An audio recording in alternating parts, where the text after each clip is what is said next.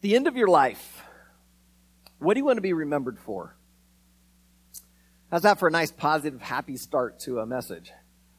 But I'm serious, that when the last breath escapes your lips, what do you want to be said at your funeral? Now, I'm going to clue you in. The things that they'll say at your funeral are the things that you were committed to in life.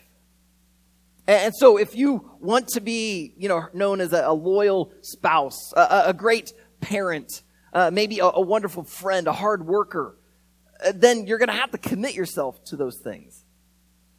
At my Aunt Vivian's funeral years ago, she had really been into quilting, and the church auditorium had been decorated in the balcony with all of her quilts. And so as we're sitting there thinking about her life, you could see her handiwork. She had been dedicated to quilting. And so sure enough, 4 or 5 times during the service, that was mentioned. And so if you're committed to a sports team, if you're committed to a certain hobby, you're really committed to your job, that's the things that are going to come out at your funeral.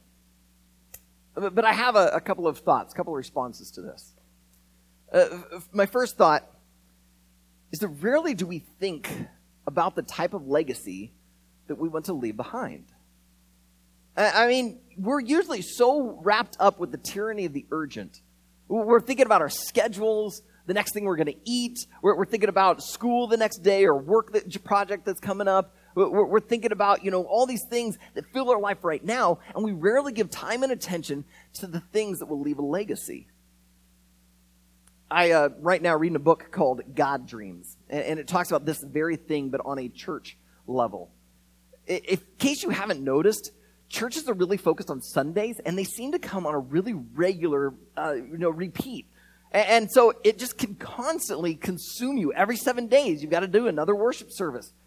And you can get so bogged down in the week to week that churches aren't thinking about who do we want to be 10 years from now, 20 years from now? What kind of legacy do we want to leave 50 years from now from those who are going to be taking this over after us? We do that on an individual level. We get so wrapped up in the here and now that we're just not giving thought to what kind of legacy do I want to leave after I'm gone. But this leads to my second thought. Even if we did give some time and attention into what kind of legacy we wanted to leave behind, oftentimes the kind of legacies that we aim for, they're too small. I mean, a lot of us, trust me, I want you to be a great spouse. I want you to be a wonderful parent if you have kids. I want you to be a hard worker. And I'll be honest, if I'm going to have the privilege of officiating over your funeral, I will be saying incredibly awesome things about you. Like, the longer I pastor Riverwood, the more I get to know you guys, the more in love I fall in love with you. And it'll be so easy for me to say wonderful things. But I don't think that should be your legacy, just to have nice words said at your funeral. I used to take a monthly spiritual retreat a few years ago. And I was grateful for those times because it was in those monthly retreats that a lot of Riverwood ended up being poured into my heart by God. And I remember one day walking down, I went out to this nature preserve county park, and I'm walking a trail. And as I'm walking the trail, all of a sudden I see a bench. And on the bench is a plaque, and it says in loving memory of, and there's a name of a person. And it's kind of a cool idea if you think about it. Like to have a bench named after you where people are walking this trail and they can just sit and rest. And they can just take in nature and just kind of be refreshed. But that's not the first thought that I had. As I'm walking that trail and I'm praying, I see this bench. And all of a sudden, I just begin to utter, God, would you not let me live a life that the whole result is a bench? I think sometimes we would be very happy to just have some nice words said at our funeral and maybe a bench named after us. And I'm here today to call you to a greater legacy. I think if you are hearing my voice right now, God wants to do something great in you and through you. And it's more than just living a life so that people will say nice things about you at your funeral. It's more than living your life so that some building gets named after you or some bench gets named after you. It's living your life that you leave a legacy of people. Peoples whose eternities have been changed because you were committed to the gospel. So, Heavenly Father, as we get ready to come into the scriptures, I pray that you'd help each and every person in this room to hear from you, and you would help us to hear that you are calling us to be committed to you, and a commitment to you means a commitment to this gospel. For a lot of us in this room, God, it means we're going to have our courage plucked up. And so I pray that you'd speak powerfully to us through your words that you had Paul write to Timothy, and it would encourage each of us today to realize that you are sending us to be a blessing, to preach the word, to be committed to the gospel, and that it would end up making such a difference in this world that it would leave a tremendous legacy behind us. So I'm asking for you to take over this morning and lead your people to hear from you. It's in Jesus' name we pray together. Amen. All right, so if you brought a Bible with you, whether it's a paper copy or digital, go ahead and open it up to 2 Timothy chapter 4, 2 Timothy 4. If you do not have a Bible, feel free to pick one up off the back given grow table, or totally, if you're a first-time guest with us, use your phone, and you can use a Bible on there as well. I also will have the scripture up on the screen for you. As you turn into 2 Timothy, we've been in 2 Timothy the last couple of weeks during this Committed series, and we've been in 2 Timothy chapter 3. And what we saw was God was warning Timothy, a pastor, to not allow himself to get gravitated into a commitment to self. That's where we naturally want to go. We end up being committed to ourselves, and we saw this big list in 2 Timothy 3 that Paul began to warn Timothy about. But then we saw that instead of being committed to self, you're to be committed to God. But if you're going to be committed to God, we then saw last week that God is calling you to be committed to your spiritual growth. That God wants to change you. He wants to mold you into the image of Jesus so that you will love like Jesus loved and live like Jesus lived. And one of the tools that God uses to train us in righteousness, to prepare us to be like Jesus, are the scriptures. And so we needed to dedicate ourselves to the word.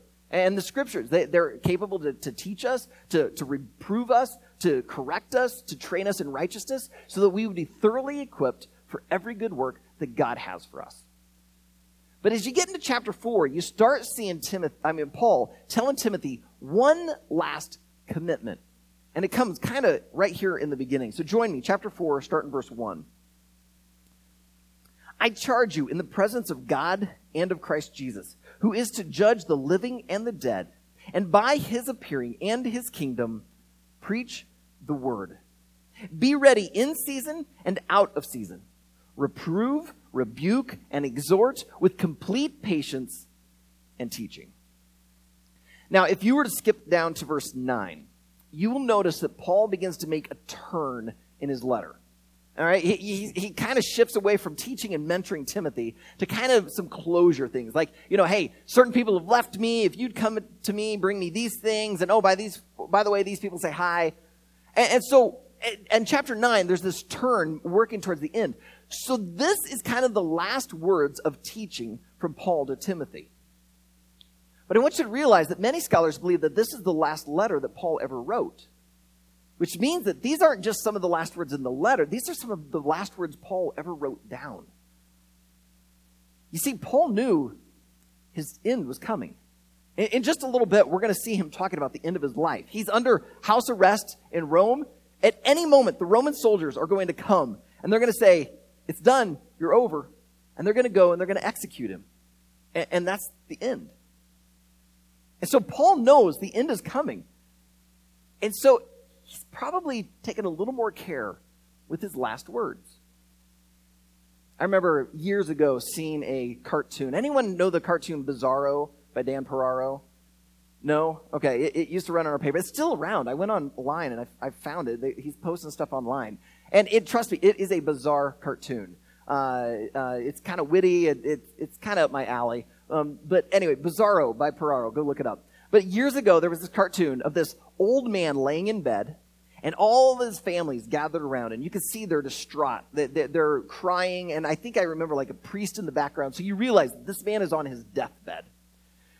And there's a speech bubble coming from the old man, and the old man says, in June of 1973, I was the top salesman of mattresses. My life is complete. Do you really want your last words to be about some meaningless achievement? Or do you want the last words that you ever utter to be about last night's football game? Or that your last words would be about some gossip from work? Or maybe you look over and you see your kid and you say, tuck in your shirt. And that's it. Do you want that to be your last words? No. You want your last words to count. You want these to be meaningful. Paul knows he's getting ready to give his last words. That means we should be leaning in and listening because last words count. Just in case that's not enough weight for you to really lean in and listen to Paul, Paul puts on this big flourish, an introduction to grab a hold of Timothy's attention and ours. Look at it, verse 1. Paul says, I charge you. I charge you. All right, so what he's saying there is, hey, it's not like hey, by the way, I just thought of something. No, it's like, this is solemn. This is serious. I'm commanding you. I'm compelling you. I charge you. But if that's not enough, he says, in the presence of God. All right, children, you should be afraid when your parents begin to invoke the presence of God. All right, that means they're really serious. All right, you've got to listen up. It means you stop hitting your sibling and you listen up. All right, he's saying in the presence of God, but that's not even enough for Paul. He says in the presence of God and of Christ Jesus. I mean, he invokes the God, the Son, the visible image of the invisible God, saying even in the presence of Christ. But even that's not enough. He goes on to begin to describe Jesus. And I find this humorous. Like Paul is writing to a pastor who's preaching to his congregation about Jesus. And yet Paul takes the time to remind him about Jesus, who Jesus is. Maybe we should learn something there. I think Jeff was right as he was leading in that song. Sometimes when we hear something, we think, I've got it. No, he's reminding him, here's who Jesus is. We need to hear it repeatedly.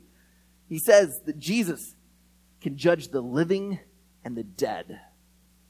Kids, you probably go to school and sit at the lunch table and you hear your peers judging others. Or you could turn on the TV and see the news anchors and the people they bring on, and you see them judging the living. I mean, we go to work and you hear people judging others. We're judging the living all the time. But to go and judge the dead, that's power. That's authority. That's Jesus. But even that's not enough for Paul. He continues. He says, and by his appearing.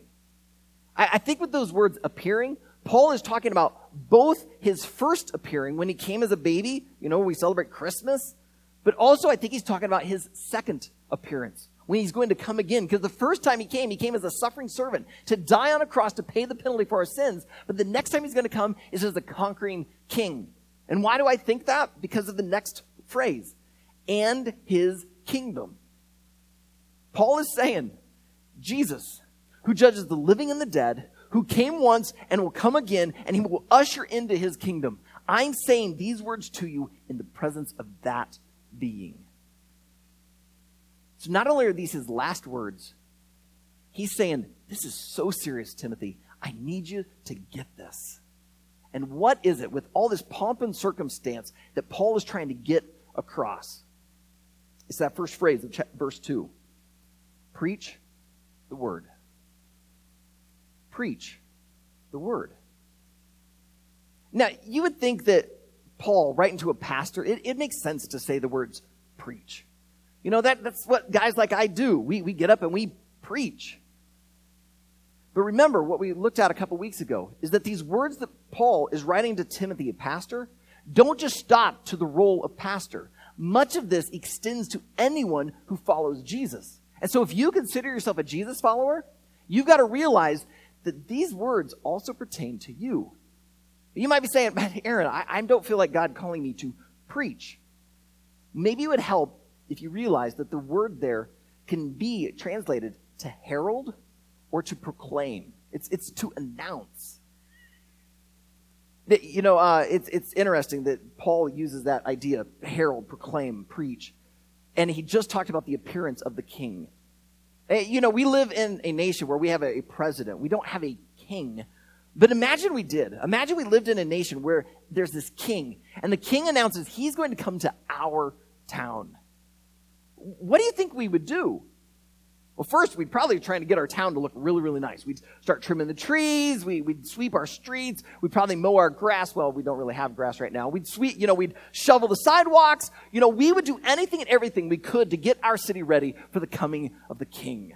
I mean, just a couple of summers ago, Waverly hosted the Gentlemen of the Road Tour. Mumford & Sons and a lot of bands put on this big music festival. I mean, Waverly went nuts. We were sweeping our streets. We were painting murals on the outside of buildings. We were putting stuff in the windows. We did anything and everything we could to get ready for this big concert. And this was for a bunch of rock stars. Imagine if it's a king. And not only do you get your city ready on the physical sense, you get your city ready on an emotional sense. You would start to announce it. You'd advertise it. You'd put stuff in the newspaper. You'd put posters up in the buildings. I mean, you would start word of mouth, letting everyone know the King is coming. The King is coming. You'd announce, you'd proclaim, you'd herald, you'd preach. And what is it you would preach? The word. You would preach the word that the King is on his way. The word there that Paul uses, it refers to the word of God. What is the message of God? It's the gospel. The gospel is that the King came to die in the place of the people so that they could become citizens of the kingdom. And so really to prepare your heart for the coming of the King means to live your life in accordance with the gospel. It's to make the gospel the center of who you are. So it's simply to invite people to find and follow Jesus. That's what preaching the word means. And so now, to help Timothy and us know more about how and when to preach this gospel, Paul goes on. He first tells us when to preach. He says, be ready in season and out of season. In season and out of season. In 1999, Leanne and I were living in Denver, Colorado. And one day our doorbell rang, and a friend was dropping something off. And all of a sudden, she began talking about some event that had happened. And our clueless faces caused her jaw to drop. And she kind of looked at us like, you haven't heard? And she said, it's all over the TV. We had to let her know we didn't own a TV yet. And so she's like, you got to turn on the radio. Because two young men had walked into Columbine High School and shot a bunch of their peers and teachers and tried to just wreak havoc. And so I turned on the radio to try and learn more. And the local rock station, instead of playing Pearl Jam, was playing Amazing Grace. It was a season where the city of Denver was open to the gospel. People began to turn to the church. They began to turn to God. They began to seek solace in these things. They were open to this preaching. There become certain seasons where the gospel becomes in season. We saw it in America after 9/11. I've seen it after someone loses a loved one. In fact, I just saw it last year. I've seen it when people go through a divorce. I know of an unbeliever who just went through a divorce last year, and all of a sudden he's starting to go to church. He's starting to pursue Jesus. There are certain seasons when people are not just open to the gospel, they actually welcome it. They want to hear it. They invite it into their lives. But notice that Paul doesn't just say to preach it in season when it's kind of cool. It's welcome. He says they even preach it out of season.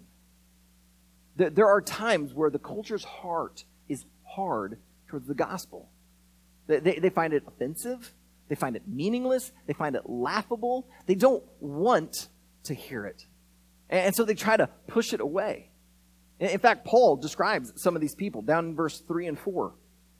For the time is coming when people will not endure sound teaching, but having itching ears, they will accumulate for themselves teachers to suit their own passions, and will turn away from listening to the truth and wander off into myths.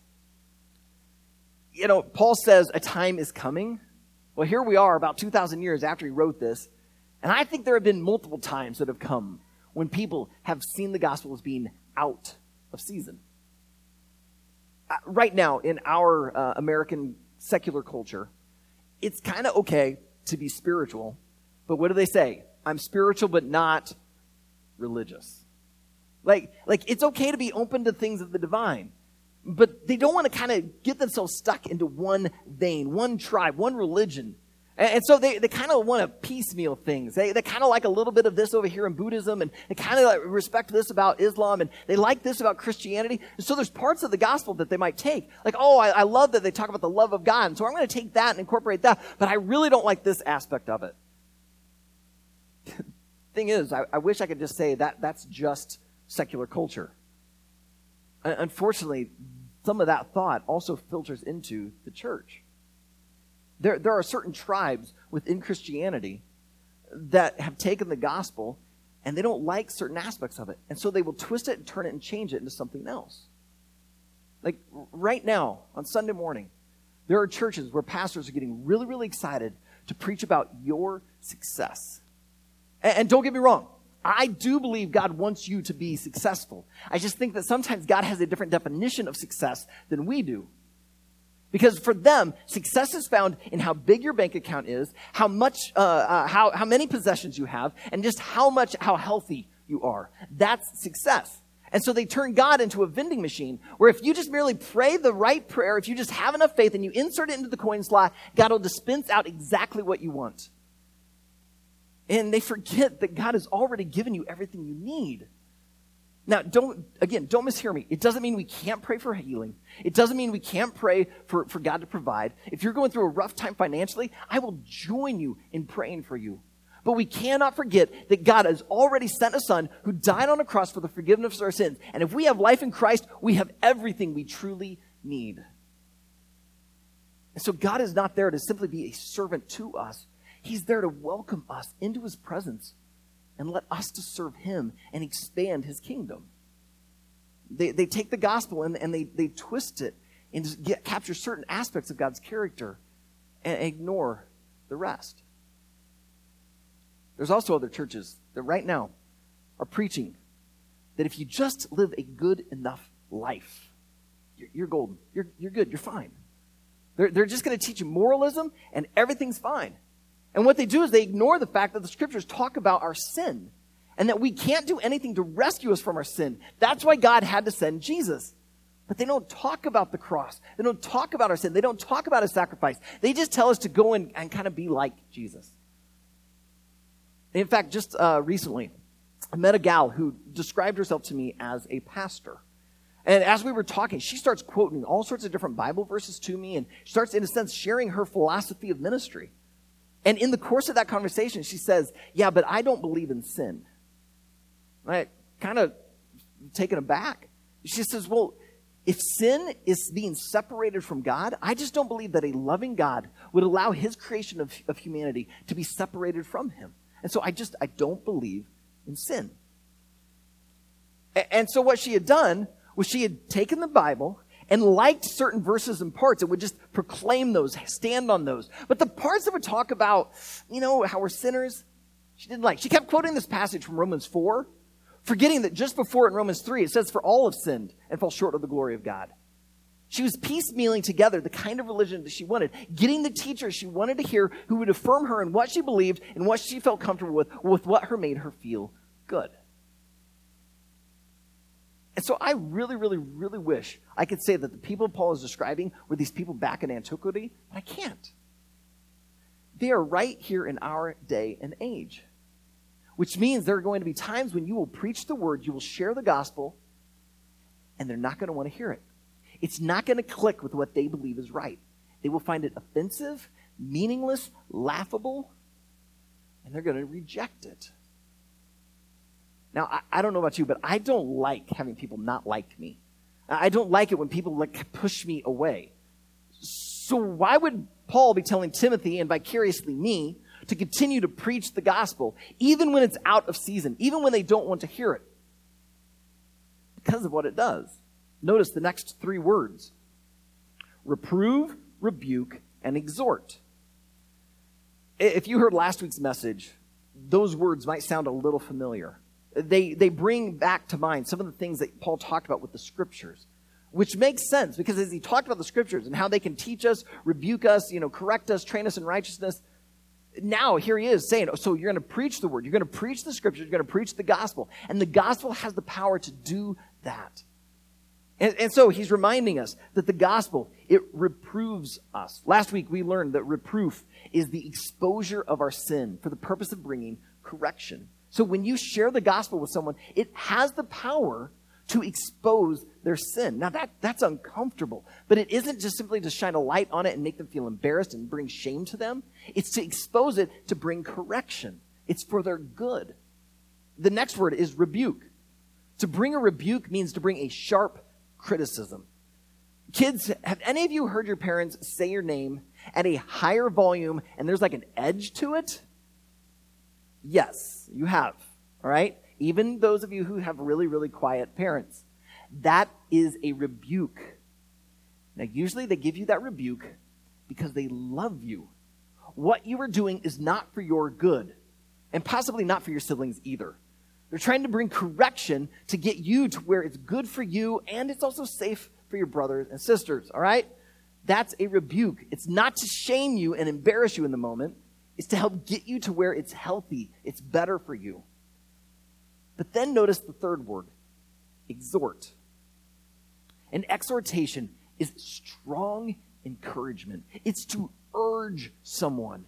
It's basically saying, I know what's good for you. I encourage you. I urge you. Do this. Take this. Follow this. Because it's best for them. This is all done out of love.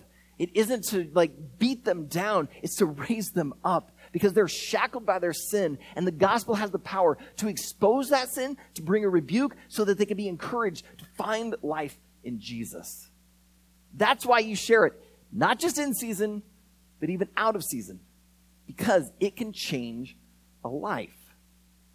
And then notice the next phrase, with complete patience and teaching. Some people hearing this message, before we get to that phrase, would get really, really excited. And they would say, okay, that's it. We got to go and preach the word. And so they would grab a bullhorn, they'd go stand on a street corner, and they just start yelling at people. I just, this week, was talking with a pastor friend of mine. He pastors a Baptist church. And he said that he led a missions group to another city, and they walk into the city, and there on some street corners were these 3 preachers, and they're using bullhorns to preach to the crowds. And I mean, it was just, they're yelling at people, saying, God hates you. Change your ways. God hates what you're doing. And my friend, he said that he just kind of was stunned. And then they had a sign up, and it was the name of their Baptist church. He's thinking, what? I'm a pastor of a Baptist church. They're making Baptists look bad. So he went to talk to him. He walks up and what are you doing? They're we're preaching the gospel. He's like, no, you're not. All you're doing is you're telling them that God hates them. God loves them. If you believe God loves them, then God hates you too. And they start yelling at him.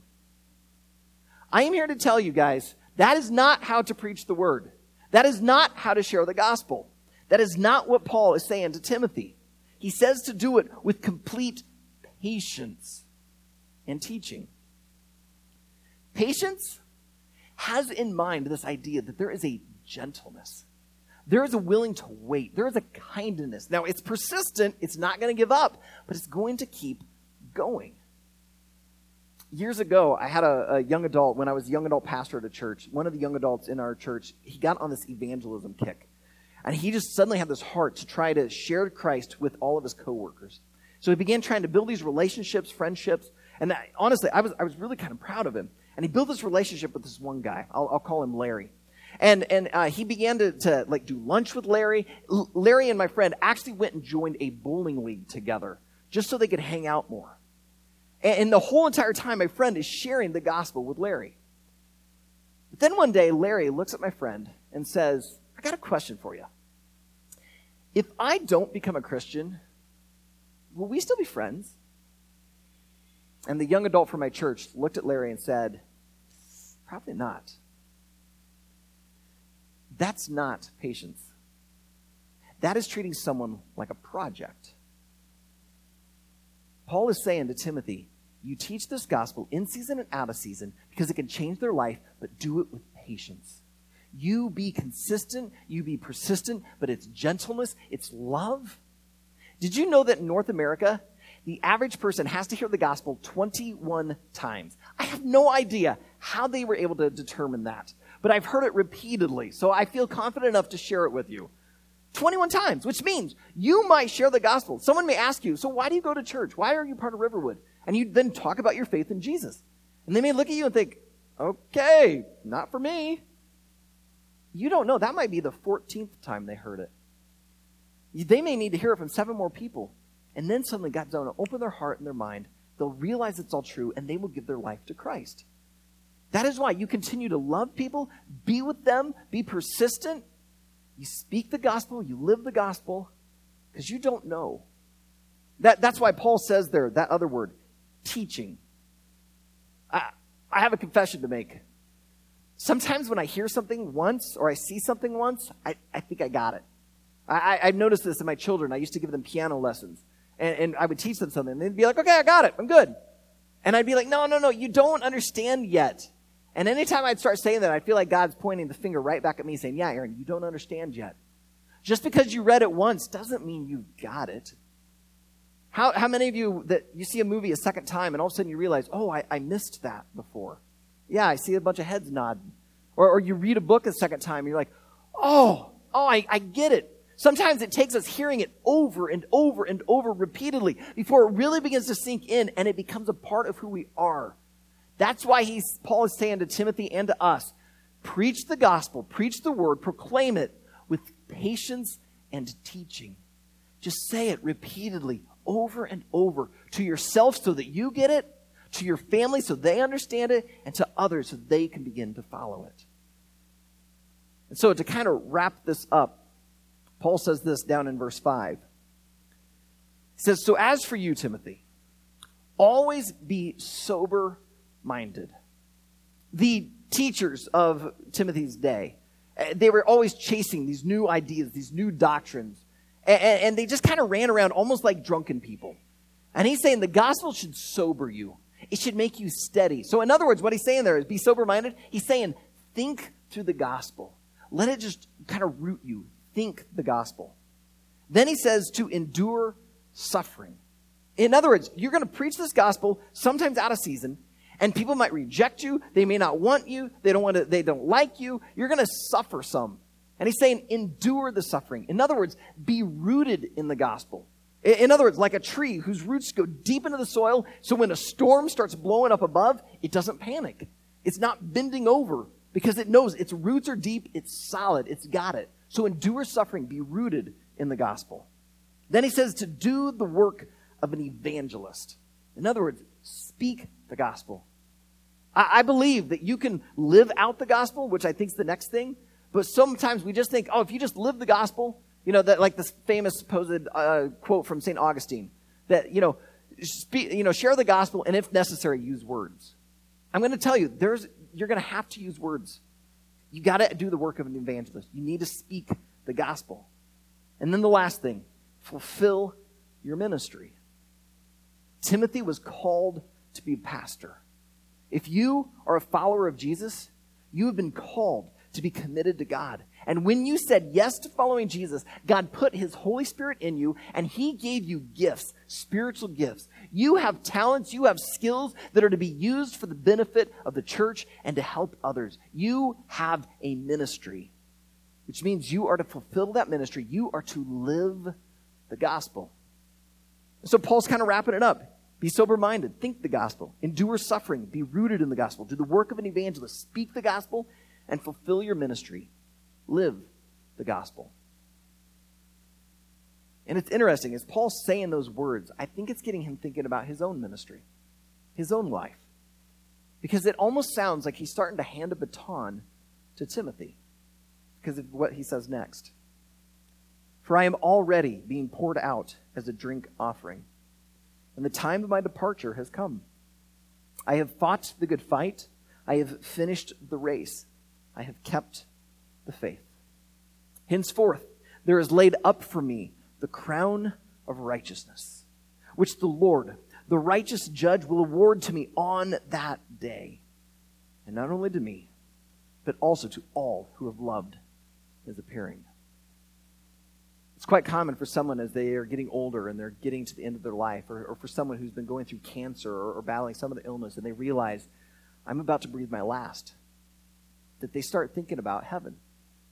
That's very, very natural. Heaven is going to be an amazing place. I think it is going to absolutely blow us away. In fact, I think it's so spectacular, I do not feel confident to even begin to try to describe it to you. But there is one thing I do feel pretty confident about saying about heaven. I do not think that we're going to walk on these golden streets, look over, and see a bench with Paul's name on it. Because he says he's going to get a crown of righteousness. A crown that says, "Well done, good and faithful servant. You are now finally and fully like Jesus." The King Jesus has set a crown upon your head, and it is a crown of righteousness that he says you are now fully restored into the image of Jesus. And when you think about Paul, it makes sense. I mean, this guy planted churches. He traveled around preaching the gospel. He was tortured for his faith. He ended up being arrested for his faith. Ended up getting shipwrecked because of his faith. He ends up being under house arrest and eventually executed because of his faith. So if anyone deserves a lifetime achievement award in heaven, it's Paul. But did you hear what he said? It's not just him.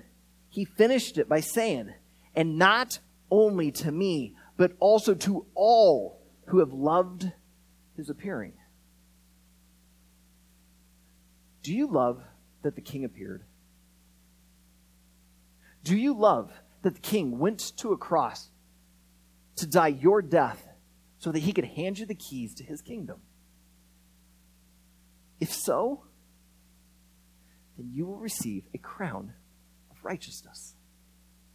A crown that will be placed on your head that says, "Well done.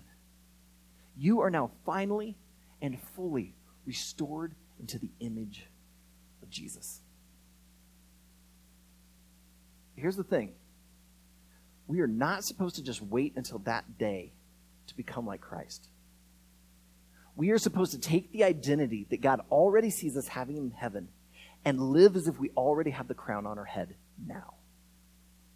It means we are to live in this life loving like Jesus would love, living like Jesus would live, and leaving behind what Jesus left behind. But let me ask you, what did Jesus leave behind? His disciples. Jesus left behind his followers. Which is why I want to call you to a different legacy. One that's more than just nice words said at your funeral or a bench at the park. I want to see you give your life to this gospel. And as you do so, God leaves a legacy of people. Your spouse, your children, your coworkers, your extended family, your neighbors, your service group, the groups you find yourself in. That they, when they stand at your funeral, would not just say nice things about you, which they will. And they're not just going to go and name something after you, which they might. But they're going to say, he wasn't just committed to a sports team. She wasn't just committed to quilts. He was committed to Jesus. And it made all the difference in my life. And so I want to give you today a physical reminder that just as God sent Jesus for you, that Jesus now sends you to go be a blessing and to preach the word.